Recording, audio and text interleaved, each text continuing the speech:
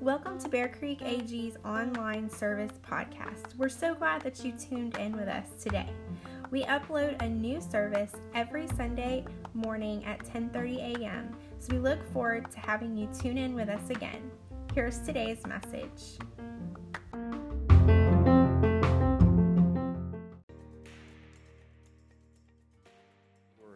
We began this series last week called Missing Peace. I'll forego all the introductions. If you weren't here last week, please go online. It's on there today. You can go and hear the first message in the series. But the reality of it is listen, I'm just going to speak from my heart today. I, as your pastor, I don't know everything that you're going through. I know what you share with me. I think the Spirit leads me at times to know that where I may not know all the details, although sometimes He reveals things to me, that I know that you're going through stuff. It's called life. And so often what happens is your peace. You lose that peace. I titled this message series, Missing Peace. The peace is missing in your life. And the idea of this sermon series is to try to help us find that missing piece. In the midst of storms, in the midst of uncertain circumstances, in the midst of unexplainable problems, in the midst of having that family member or co-worker who's the carrying too much Karen, as we called her last Sunday, that wants to be all up in your business, that person that when you know they're coming to an event, it's like, ooh, I don't know, I don't want to be. I want us to find, in the midst of the storms that you're living in right now, in your own personal lives, peace.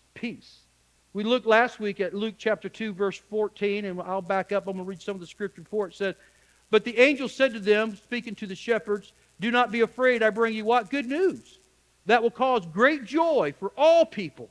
Today in the town of David, a Savior has been born to you. He is the Messiah, the Lord, the one that they've been looking for. This will be a sign to you. You will find a baby wrapped in cloths and lying in a manger."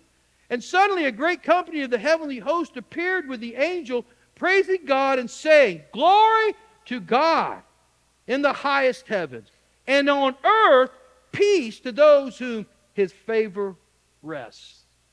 The reality is most people think that Jesus came to bring peace to this world. We think that He's come, and we've heard it said that He came to bring peace to this world. And the reality is there is no peace in this world. I mean, how many of y'all can say, my life lacks peace? The turmoil, the wars, the rumors of wars, the death that's all around us, the turmoil that's all around us, the shootings, I mean, the economy. Do I need to keep telling you all that's going bad in the world? Read the news. Listen to it if you want to be depressed. There is no peace in this world or on this earth, but God can give you peace. Jesus came not to bring peace to the world, but He came to bring peace to our minds, our thoughts, our hearts, while we go through it. He never said He came to deliver us from all the things that steal our peace. If He had said that, then we wouldn't have many of the scriptures that we stand on. We wouldn't need Him during the hard times if there were no hard times. He says in Isaiah, He says, when you go through the waters, I go with you. When you go through the fire, I go with you. What He's saying is when we face these times of turmoil, when the peace is stolen, robbed from our heart, He's there so that we can still have peace in the midst of the turmoil that we face. Matter of fact, Jesus says, it's something He left us. It's a gift. John 14:27. He says, peace I leave with you. He says, my peace. My peace. The peace of Christ. He says, I give to you. I do not give to you as the world gives. Why? Because the world's peace is temporary. It's fragile at best. It's based on circumstances. Jesus' peace is not. He is there to help you with your mind, your heart, to help you through, to remind you you're not going through it on your own. Do not let your hearts be troubled. Many of you have troubled hearts today. And through this message series, God, the Lord Jesus, is trying to trouble. They're not going to go away, but through it you can have peace in the midst of the storm. See? Of all the gifts many of you could get this Christmas, this is probably the greatest gift you could get, is the gift of peace. I'm believing that on Christmas Day or Christmas afternoon, when you sit in with your family and you have family members who come and you celebrate Christmas together and say, what did you get today? And you know, Brother Glenn, you're going to say, well, I got a new rifle. right? Brother Darrell, you're going to say, I got a new computer, a great laptop, right? Right? Charlotte's going to say, my dad paid off my car for me. See, now some of y'all listen. Glenda, what do you want for Christmas, real quick? Peace. Yeah, but what you're going to say, but that's not what's the most important. The greatest gift I got this year is peace. I say, I'm being funny, I know, but I'm serious about the idea. You need peace. You need peace in this world of turmoil and unrest. And that's what I want for you. And I know, you know what? I know I can say this out of a shadow of doubt. That's what God wants for each and every one of us. This peace is nothing like the world has, which is very fragile. It's a peace that helps you through those hard times. So this morning we're going to look at one of the points I made last week, and we're going to dive into it a little bit more tonight. And think about it for just a minute. What every day is that one, what is one thing, and I'm going to use the word thing in quotes, that can steal your peace probably quicker than anything else? Finances? Family. People. People. People, right? Come on, think about it. Every day you're not fighting. I mean, you may have financial situations every day, but the reality is it's the people who come along. Let me tell you something. This world would be really peaceful if it wasn't for all the people. All right? Now, I'm going to do like I did last week. Everybody's eyes up here. Do not look to the person left or right of you. I don't want turmoil in your household or with your friends and family, all right? I'm not talking about, you may be thinking about the person next to you, but by no means has the Holy Spirit revealed to me anybody whose problem is anybody else's, okay, or person. But yeah, it's this idea of people. You could be having a great day, and someone could come along, and in a moment, that person could steal your peace from you, cause turmoil in your life. Just driving down 231. Come on. You could have your music on and your hand, one hand up praising God with one eye open at least, right? You're saying, hallelujah, this is who you are. Yeah, you could be singing to the top of your lungs. Next thing you know, somebody is riding your bumper like they're bump drafting around Talladega or down at Daytona Motor Speedway, right? And all of a sudden you go from this to, what are you doing? You may even take both hands and ride with the deal. I've seen some of you ladies doing that, putting your makeup on, going down 231. Please don't. That's scary. You're like, what? What do you want? I'm in the slow lane. Andy, go around me. I don't know what you want me to do, brother. I tease him all the time. That slick black car gets up and down 231 pretty quick. But no, it happens in a moment. You go from hallelujah to what are you thinking? What's going on? And you leave the peaceful state of mind and instantly you're unsettled and upset. Happened to me this week. Things are just going peachy keen and suddenly a text comes in and somebody just let me have it about something and they have no idea what they're talking about. They are not in the know of what's going on. And instantly, part of me wanted to say, who do you think you are? If they could have seen me, I'm going, what are you thinking? Talking to me or texting me like that. What are you thinking? You don't even know what's going on. You don't know what you're talking about. Now, obviously, I can't say that. But at that moment, if I'm very transparent with you, you know, you've got it before. Don't look at me like, what are you talking about, Pastor? You know. You could be the one who sent it.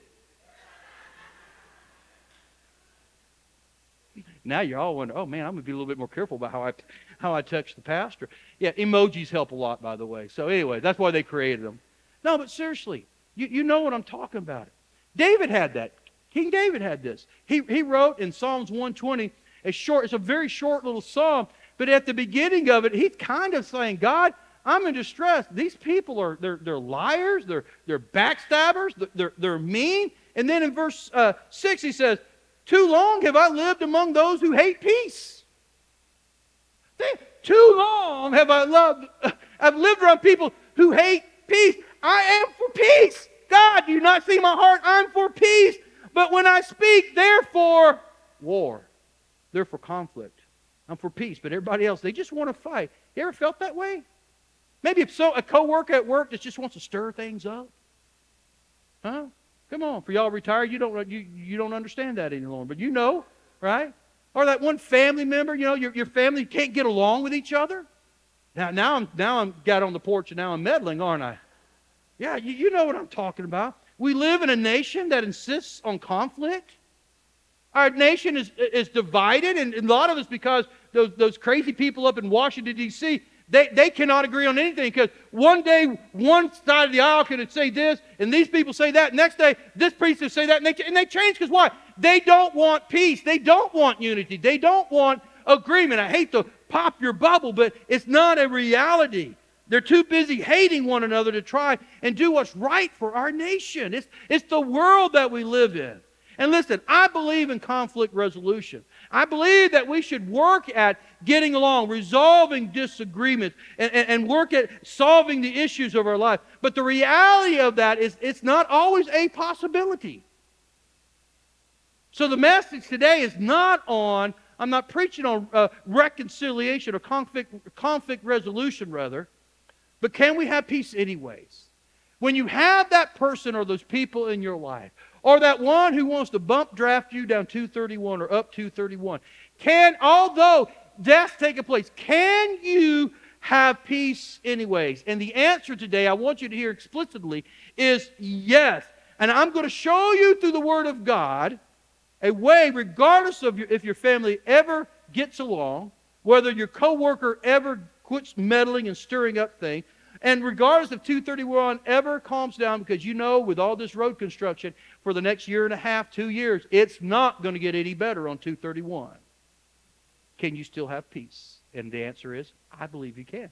And we're going to look at that this morning. But before we do, can I take a moment? I believe in not just looking at a resolution to a problem, but let's look at how a problem, I'm going to spend just a few moments and educate you on how a problem, a war, a conflict begins, whether it's between nations or husband and wife.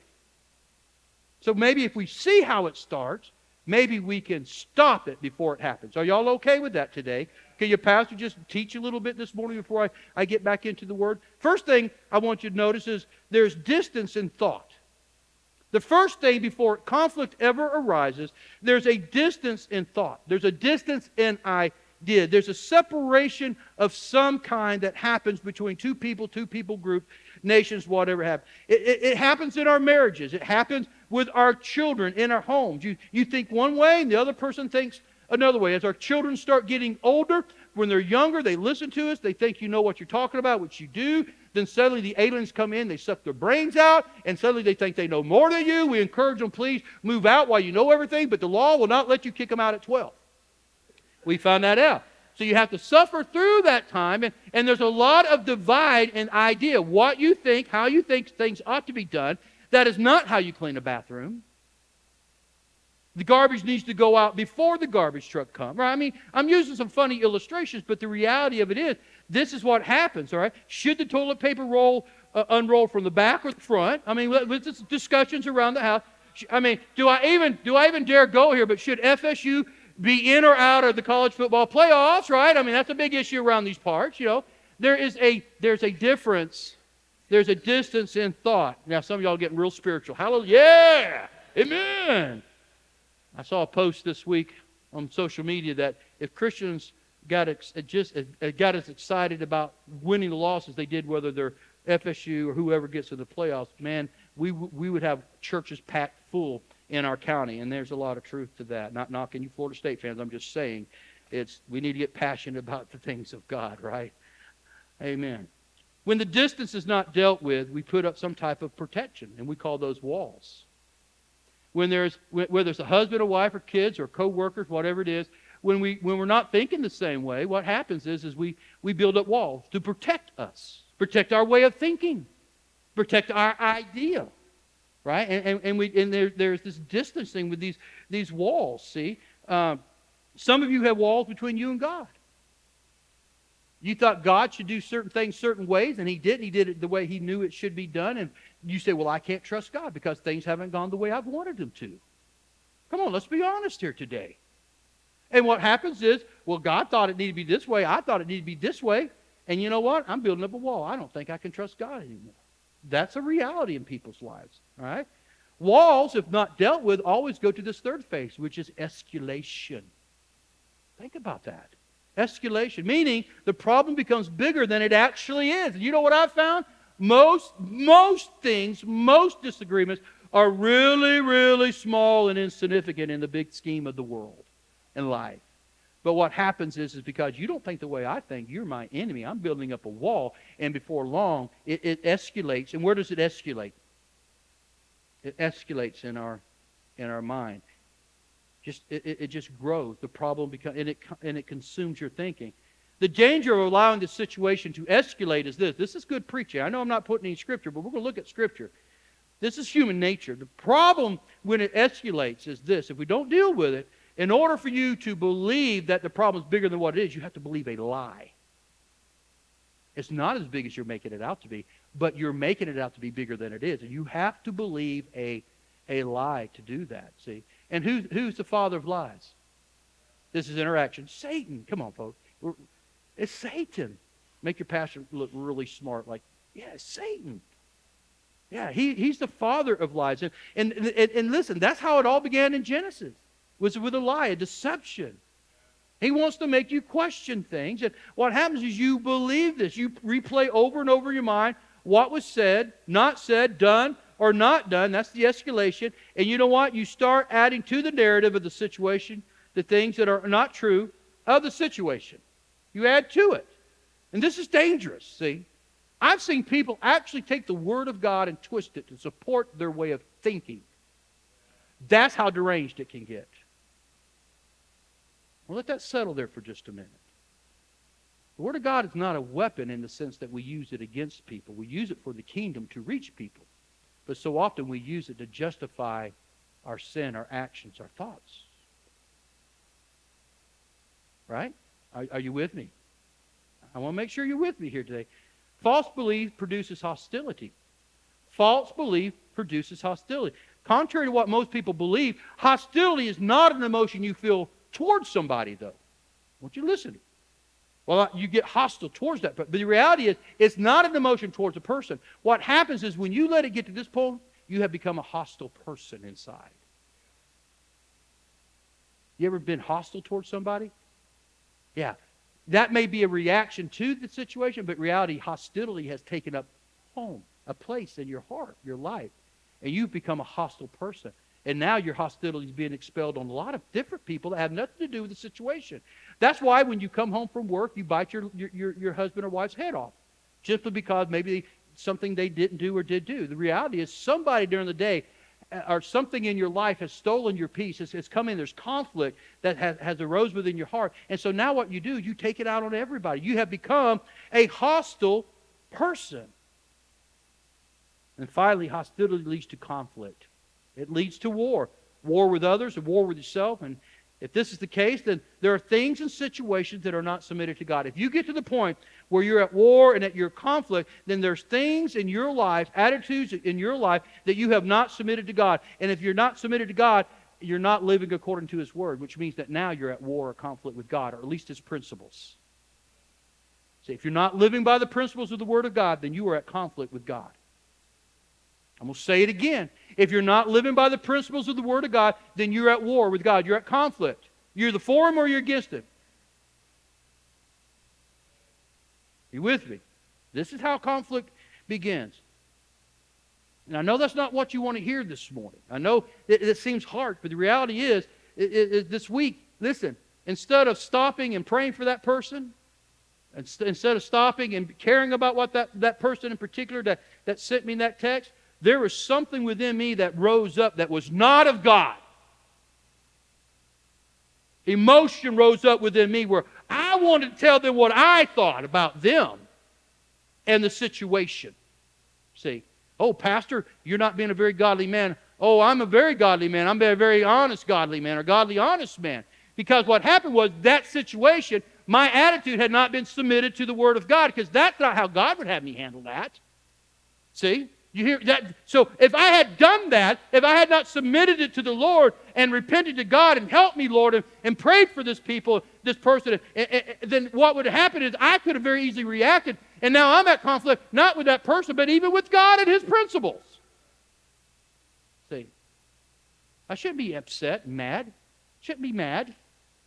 emotional towards situations like that. Neither should you, see. See, the truth is my flesh was winning the battle over my spirit. And the spirit is always at war with the flesh, and the flesh is always at war with the spirit. It's a constant act of our will of obedience to submit to God's word. And we're going to look at it right here. Turn with me in James chapter 3 for just a minute. All right? I'm going to go over 3 things here in just a moment that's going to help us with this idea of missing peace due to people. How can we have peace in the midst of conflict? James chapter 3, verse 14. But if you hold on to bitterness, bitter envy, and selfish ambition in your hearts, do not boast about it. You know, we like to boast about the feelings, the bad feelings about people. James is telling us here, look, don't boast about it. Don't go around boasting about how you feel anger towards this person or how you feel hatred towards this people. Well, you don't know what they did to me. You have no idea what I'm going through. And we have this idea that we've got to go out and we've got to boast about how people are treating you, how you're treating them. I've heard Christians talk about things they're going to do to somebody that is very ungodly. That's called boasting. Boasting. And James is telling us, don't do that. He also says, don't deny the truth. You're about to get 3 truths. You can walk away here today and you can either do these 3 truths and find peace in your heart in the midst of conflict with people, or you can leave here, and many of you will. I can't do that. You don't know what happened. You don't understand what they've done to me. You don't know the history. And you can do that. You can deny the truth if you want to. But if you want peace, that missing peace in your life, as it pertains to people and conflict in your life, I promise you, these 3 things are very rooted in the Word of God. You will find that peace that you are missing. He goes on to say in verse 15, such wisdom, quote unquote. James says, you think this is wise. What? Boasting and denying the truth, holding this envious attitude, this boisterous attitude. He says, you think this is wisdom. But such wisdom does not come down from heaven, but is earthly. This way of thinking is not of heaven, but it's of earth.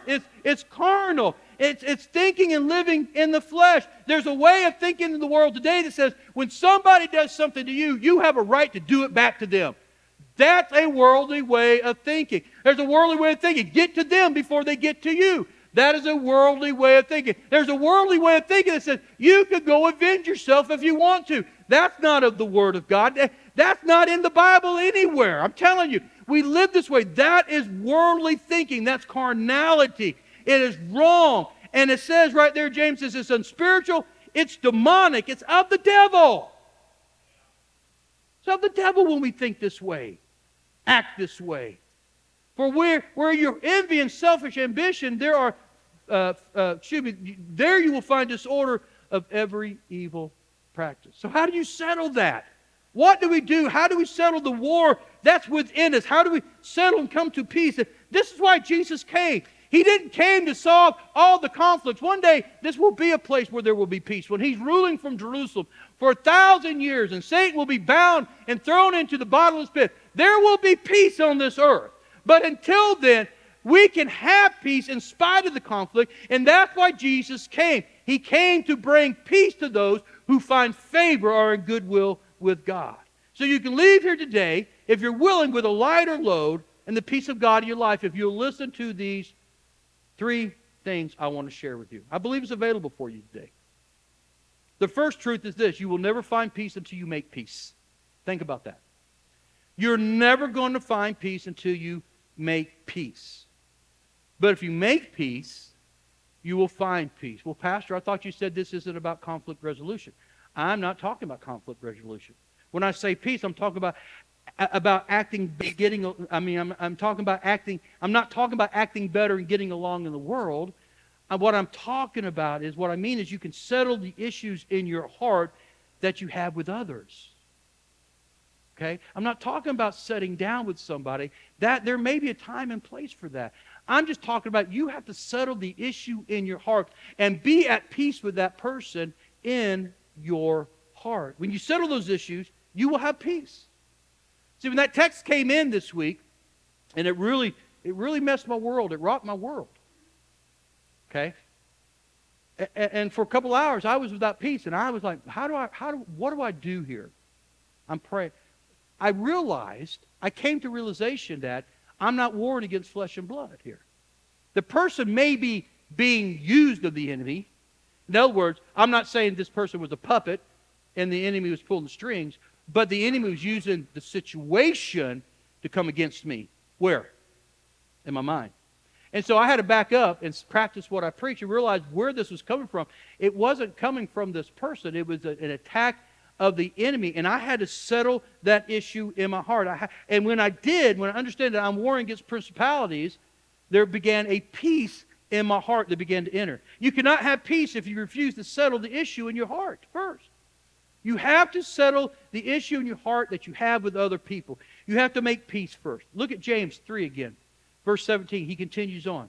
He says, but the wisdom that comes from heaven, God's way of thinking. This is God's wisdom. This is how he would have us to do it. God, it's pure here. Look what he says. He says, but the wisdom that comes from heaven is first of all pure. God's way of thinking is pure. God's way of thinking is right. God's way of thinking is correct. God's way of handling things is the right way to handle things here, okay? It's the opposite of carnality. It's the opposite of flesh. It's the opposite of what the previous verse was talking about here. When we think and act God's way, we're thinking and acting in a pure, godly way. And I know this is the battle within. Man, something within me said, where you at?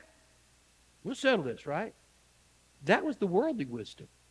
That's why we have people pulling guns out on people up and down highways and roads with road rage. That's not pure. That's not godly. See? That's why we have violence in homes. See? And it's not the pure way of thinking. We're using and living, we should be using and living by God's wisdom and not by such wisdom of the world. Now notice after the word pure, there's a semicolon. All right? When you start thinking pure, when you start thinking like God, these things are what follows. What are they? Then peace-loving. God's ways are pure. So when you start thinking God's way, the pure way, then you become peace-loving instead of warmongering. Don't look at your neighbor, but you know somebody that's just looking for a fight constantly, right? Come on, come on. We know you're just looking for a reason to blow up, right? It's considerate. Considerate. That's an idea in our culture today that we no longer see very often, do we? Consider somebody else's needs. Considering somebody else, giving somebody that front parking spot instead of at Walmart instead of you know what I'm talking about. Being considerate, right? Submissive. I'm not going to look at my wife. Joke, people. Joke. It's a joke. She's very submissive when she wants to be. Full of mercy. Thank God she's full of mercy. Full of mercy. We need mercy today. Good fruit. Impartial. Sincere. All these things, these attributes, these characteristics lead to living in peace with what? With others. Do unto others as you would have them do unto you. The golden rule. Matthew 7:12. See. This is the heavenly. This is the godly. This is the pure way of thinking. And this is who you are, then you are someone who not only lives in peace, but look what James calls you, peacemaker. Are you a peacemaker? See. Who sows in peace? Peacemakers. Those people who think God's way, pure, all those things. If that's you, not only are you a peacemaker, but you sow in peace, and because of that, you reap a harvest of righteousness. In other words, results of peacemaking is righteousness. Things are made right in you. Things are made right around you. The verse is true as well. Anytime you put God's righteous standards into anything, it brings peace, doesn't it? Is there war in your marriage today? Bring God's way of thinking into your marriage. And see how it changes. It'll change you. It'll change the atmosphere in your home. Having conflict at work? Bring God's way of handling things into it. And see how things happen. You having difficulties in your finances? It's Christmas time. Oh, I got some of y'all's attention. Come on. Bring God's principles into the way you handle your finances. And watch how God provides for you in peace. Just when you have that trusting relationship with God and you live according to His words, I'm telling you, I say it all the time. If you seek God's kingdom first and His righteousness, you have no needs. Well, Pastor, you ain't seen my checkbook. Live according to God's word. It says his needs are your needs, so therefore you no longer have needs. He promises to take care of your needs. You need a car? Now you may be like Gerald. He provided a brand new truck. God bless you, Brother Gerald, wherever you are. But he never says he's going to give you a new car. He says, I'll meet your need, and I'm proud for Gerald. Trust me, he's been driving around for many years, everything opposite of a new car, making sacrifices for his family, seriously. But he doesn't say he'll give you a Mercedes. He says, I'll meet your needs. Angela, it may be a 2004 Toyota that don't want to start sometimes, right? She's borrowing one of my cars that decided to start having problems. Said he'd meet your needs. Okay? And listen, this is what you should be doing anyways, right? Living according to God's righteous standards. His word. Peacemaking produces righteousness. Righteousness produces peacemaking. Now, you want peace? Everybody wants peace. Everybody wants it. You want it? Be a peacemaker. Settle that issue in you. Which brings me to mind the question of this. Okay, Pastor, that's easy. How do I settle it, though? How do I settle the issue inside of myself? You do it through reconciliation. Now, any idea, any accounting majors out there? You got an idea of what reconciliation is? It's a term we don't hear a whole lot in our average conversation. It is an accounting term, okay? The word reconcile basically means you bring a balance to zero. So back in the day, many of you probably don't do this. I still balance my checkbook at least once, if not twice a week. I still have a checkbook. I still write a few checks simply because there's some places I cannot use my debit card, bills and things like that. So what I do is I get my bank statement. Actually, I go online. That's how I do it weekly. But in the day before they had online banking, you got your statement once a month. And it took many hours where you'd go down and say, yep. You'd say what you have, and you see what they had. And then you would add back to your balance in your checkbook what hadn't cleared. And you take what they said, and you would subtract what you say, and guess what? It's called reconciling it. And what should it be? It should be zero. Zero. When you take what they say, you're right, should be. When you take what they say you have, and you add back all your unpaid checks, boom, and you say, it should be zero.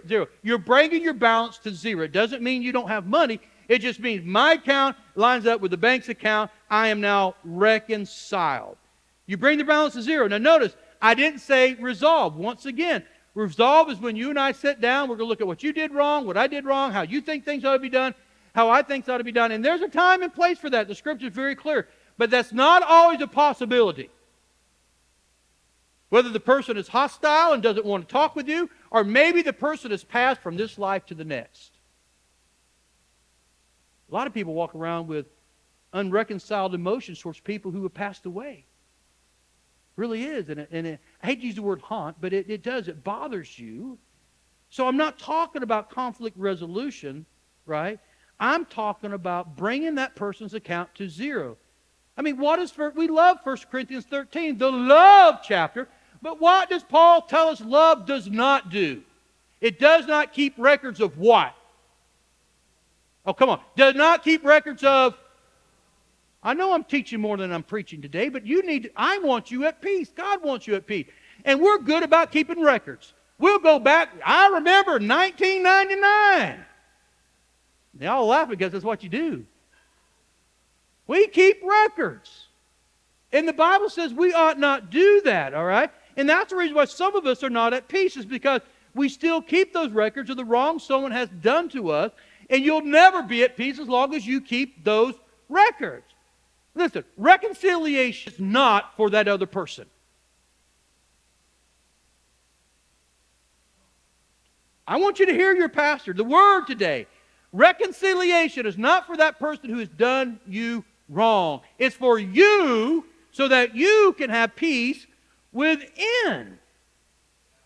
Aren't you thankful that what Jesus did for you? He reconciled your account, didn't he? He didn't sit down with you and say, all right, Jonathan, look, you've done this against me, and you've done that. You thought this. I know your thoughts, Jonathan. This is Jesus, not me, by the way. I know your thoughts, all right? I know your thoughts, too. I know you love me. That's why you let me use you here today, all right? And I know this. So this is what Jonathan, this is what you've got to do for me to be reconciled. You be reconciled to me. I need you to, okay, first of all, you got to undo everything you've done, all right? And you need to come cut the grass at the church. You need to wash and fix the pastor's car for him. And you know what? If you do all that, then I might let you into heaven. Is that what Jesus did for you? Come on, I know this is elementary, but we act like it. We act like it by our own thoughts and our actions, right? No, He didn't do that. He says, you know what? Before you were born, while you were yet a sinner, I came and I died for you. I took your sins and I nailed them to that cross right there. And as far as I'm concerned, when you receive that blessing, when we receive that sacrifice, Jesus says, according to the book, you have nothing held against you. You've been reconciled. Your account has been brought to zero. Okay. Over in 2 Corinthians chapter 5, Paul says this. All this is from God, who reconciled us to Himself through Christ and gave us the ministry of reconciliation. Isn't that awesome? God reconciled our debt. But notice what else Paul says in the Scripture. God reconciled our debt, therefore you and I need to reconcile one another's debt. We don't think of it that way. We're thankful for what God's done. But now He's saying you have this ministry. You have been forgiven, so you need to go and forgive others. You need to settle the accounts in your heart. When teaching on prayer, Jesus gave us the model. Sister Dolores' class this morning was doing the Lord's Prayer, and in that Lord's Prayer, He says, one of the lines He says, forgive us our debts. It's an accounting term. Debts. As we what? As we forgive those who owe us. Okay? And if you finish there and you go down to Matthew chapter 6, verse 14, He says, for if you forgive other people, this is Jesus, when they sin against you, your heavenly Father will also forgive you. Thank you, Lord. But if you do not forgive others their sin, your Father will not forgive your sins. There is an accounting procedure that has to take place within you. Jesus says, I took care of yours. Now you need to go make peace with others within your heart. There's places where you need to go. It says you need to go to people you've offended. If you come to worship and you know your brother and sister has something against you, don't even come. Don't even come to church. Don't even come worship. Leave it. Go make it right. But there's times it's not possible. So it begins in your heart. God is saying, I have reconciled your balance, but I need you to have that same ministry. Verse 18 again. All this is from God who reconciled us to Himself through Christ and gave us the ministry of reconciliation. Verse 19. That God was reconciling the world to Himself in Christ. Then He defines what reconciliation is. Not counting people's sin against them. And He's committed to us the message of reconciliation. We are therefore Christ's ambassadors. How many CAs are in here? If you don't know what that is, it's okay. It's Christ's ambassadors. It used to be our youth group term back when I was a kid. And you were a youth until you were 32 years old. I miss those days. All right. I miss those days. I'm far beyond 32, but I do miss those days, okay? But you are what? You are Christ's ambassadors. And as though God were making His appeal through us. That's the whole idea here. We implore you on Christ's behalf, be reconciled to God. It's God's representative. As God has reconciled His account, your account with Him, you go into the world and you preach this message of reconciliation. The problem is you'll never do it as long as you are holding something against other people. So you need to bring their accounts to zero so that you're free to share that Christ has done the same thing for them. That's what Paul's saying here. And that's how you're at peace. That's how you find peace with people who just rub you the wrong way, who don't see eye to eye to you. God made Him who had no sin to be sin for us so that in Him we might become the righteousness of God. You want peace? Settle it first. I'm not saying there's a place, like I said, for conflict resolution, but settle it in your heart first. So if you want peace, make peace. To make peace, you have to reconcile the account. But that will be difficult. Hear me, church. That's going to be difficult if you haven't done this third principle. You will never be able to reconcile until you have been reconciled with God. It begins there. It begins with just simply being reconciled with God. Over in Proverbs chapter 16, the book of Proverbs is the book of wisdom written by Solomon. And there's a lot. There's 31 Proverbs. Read one a day, and on the day that there's 30 days, read two. It's a great way of just having the Bible come to life to you. But over in chapter 16, verse 6, he writes this, through love and faithfulness, sin is atoned for. Whose love and faithfulness? This is prophetic. It's Christ. Christ is the one who's faithful. He's the one who died for us. It's his love. He paid the price for salvation. Through the fear of the Lord, evil is avoided. Fear. We get the idea of fear means, and there is a little but it's more of awe and reverence to God. That's really what fear means, sir. My kids fear me. They fear me. They do. Now, when my youngest one was younger, he feared the belt because I had to use it, or really it's a spoon. It was a spoon. He had a spatula with his name on it. Didn't have to use it too often, but there were times. There's times. But my point I'm saying is, but as he grew older, he no longer feared me and like, Dad's going to get the spatula. But there was a reverence for me as his father. And so when I say, son, this is what you need to do, he says, yes, sir, that's what I will do. And he had reverence for me and in a sense, awe that I was his dad. Now, he's grown up and he still has that. It's changed, it's transformed. But this is what this is talking about. It's talking about being in a relationship with God, that not that you fear God's going to send me to hell, God's going to whip me, God's going to be, but no, it's more of a reverence. And as you have this awe and reverence filling your heart, what should leave you is evil. Evil should leave you, right? That's what it says. Through the fear of the Lord, evil is avoided. As you have this awe and fear of God, this reverence for God, you start living for Him, and guess what? You're in obedience, then this evil leaves your life. You're no longer an evil person. You don't do evil things. You don't say evil things. Verse 7 says, when the Lord takes pleasure in anyone's way. In other words, when does the Lord take pleasure in you? When you have received Christ as Lord and Savior, and when you're walking in obedience. So when you're that way, then He causes their enemies or your enemies to make peace with you. What is he saying here? Is when we're reconciled to God and we live in obedience and awe. Hear me. Living in obedience and awe of God. When we've reconciled. He's reconciled us, but now we have received Christ as Lord and Savior. And we're living by the principles of the Word of God. We're living the godly wisdom way, the pure way, the peacemaker way, right? The sincere way, the considerate way. When we do that, then guess what happens? We're at peace with God. And then He causes those around us to be at peace with us. We settle the issue in our heart. We bring their account to zero. And when we start doing that, and we become not hostile, but peacemakers and peace-loving, then through that, God brings peace into our lives. And even if the person that is not wanting to be at peace with you is still around, then we can stand on Psalms 23:5. You know Psalm 23, the Lord is my shepherd. When He's my shepherd, He brings you through the valley, shadow of death, His rod and staff. We grasp onto that. We always stop there, usually His rod and staff are there to protect me. But the very next verse, 5, says, you prepare a table before me in the presence of my enemies. It's not that the enemies are at the table with you, but in the presence of your enemies, there's peace. There's peace. Even though I still have enemies, I'm at peace. I'm okay.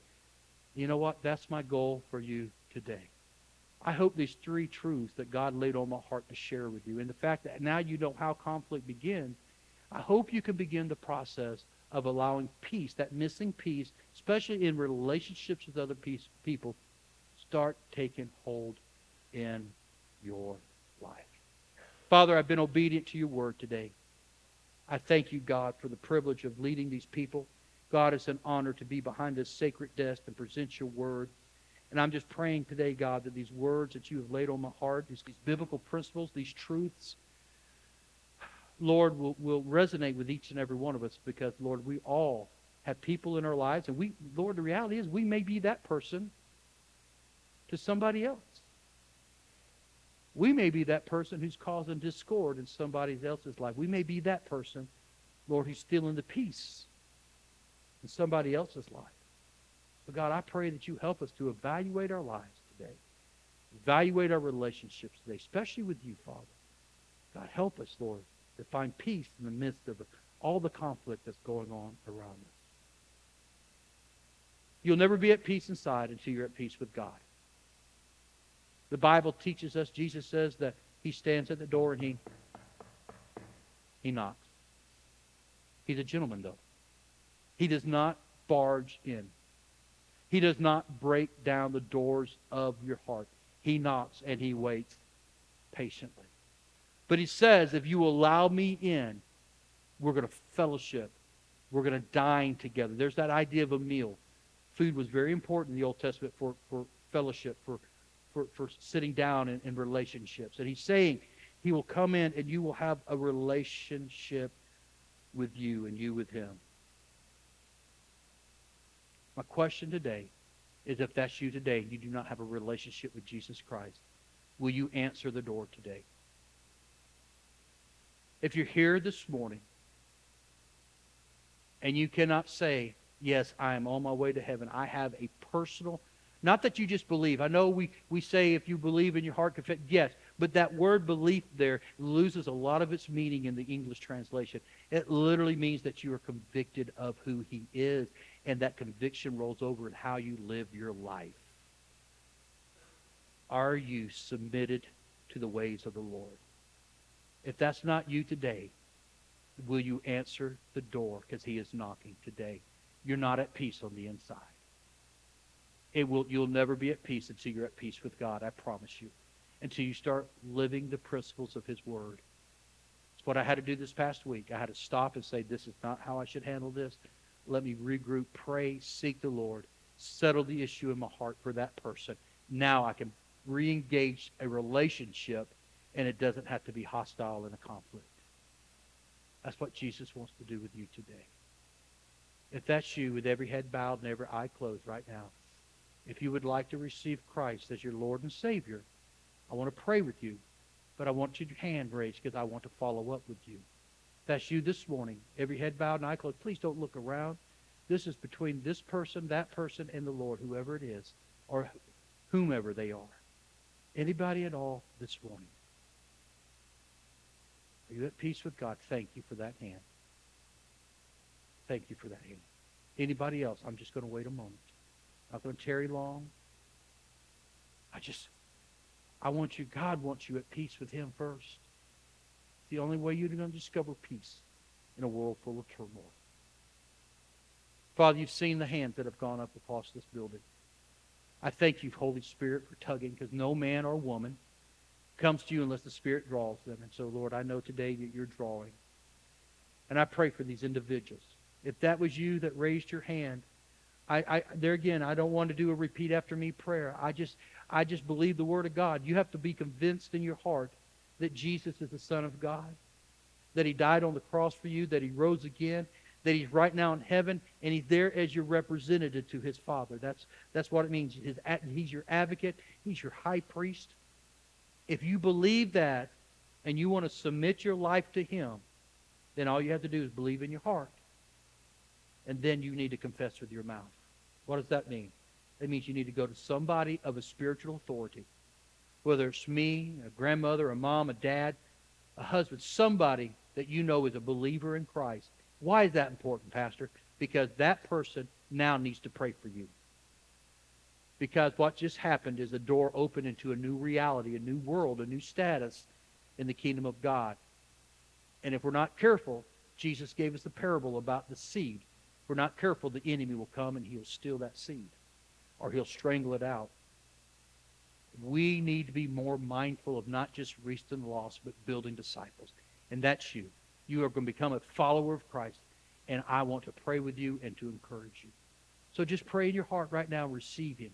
You should literally feel something different on the inside. Burdens lifting, a peace that passes all understanding coming upon your heart, your mind, your way of thinking, your emotions. Allow that to come in today. There's another reality in this room. Please get with me after service if that was you. But there's another reality in this room today. You may be a follower of Christ, but yet you're not at peace with somebody in your life. You've not brought that account to zero. And I'm here today to pray with you as well. Most often, we want to hang on to those hurts that people have done to us. And by bringing their account to zero, I'm not saying that what they did to you was right. And it doesn't mean it doesn't hurt. It doesn't mean it doesn't matter. It just simply means you're no longer going to hold that against that person, no matter how grievous it may have been to you. You're going to say, no, I'm going to bring that account to zero.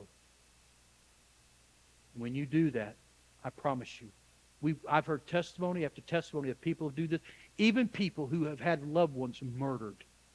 They'll get up in a courtroom and say, I need this person to know I forgive them. I have to forgive them. So why? So that I can be at peace. It's all about you. This peace is all about, this forgiving is all about peace in your heart. If that's you today, and you say, Pastor, will you pray with me? Would you raise your hand this morning? Quickly, thank you. Thank you. Thank you for your honesty. Thank you.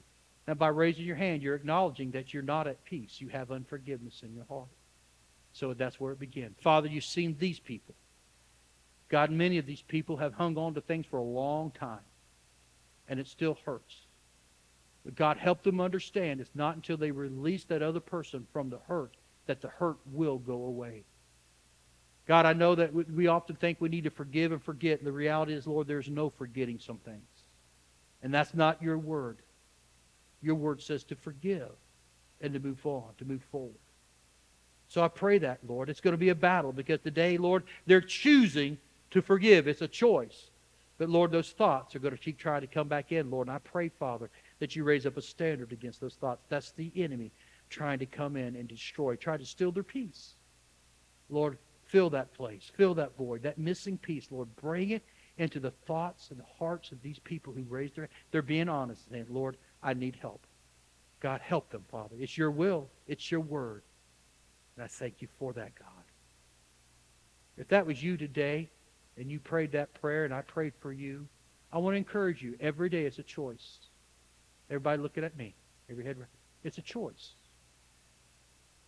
I know there's not a bunch of fanfare, not hooting and hollering. I'm just telling you, I want peace for you. God wants peace for you. But it comes to people and situations through people. It's a choice. You can harbor it. You can hang on to it. Or you can say, I let it go. I promise you, let it go. Let it go. And watch the peace that passes all understanding come in you. Amen? Amen. Let's give God praise. Come on. Come on. Thank you, Lord.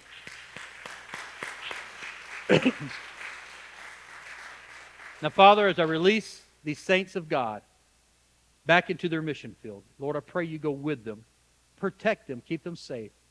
And Lord, as they go, Lord, I pray that you bless them. You smile upon them. Give them the peace, Lord, that, Lord, you've preaching through me to in their hearts and their minds. But, Lord, remind them that they are the light of the world. They're the light in this world is what that means. It is your light that they should be shining. So, Lord, let them walk in obedience to the principles of your word, God, and be that light and that salt, God, in this dark, Lord, rotting world that we live in, God. Father, bless them and keep them, Lord. I thank you for it in Jesus' name.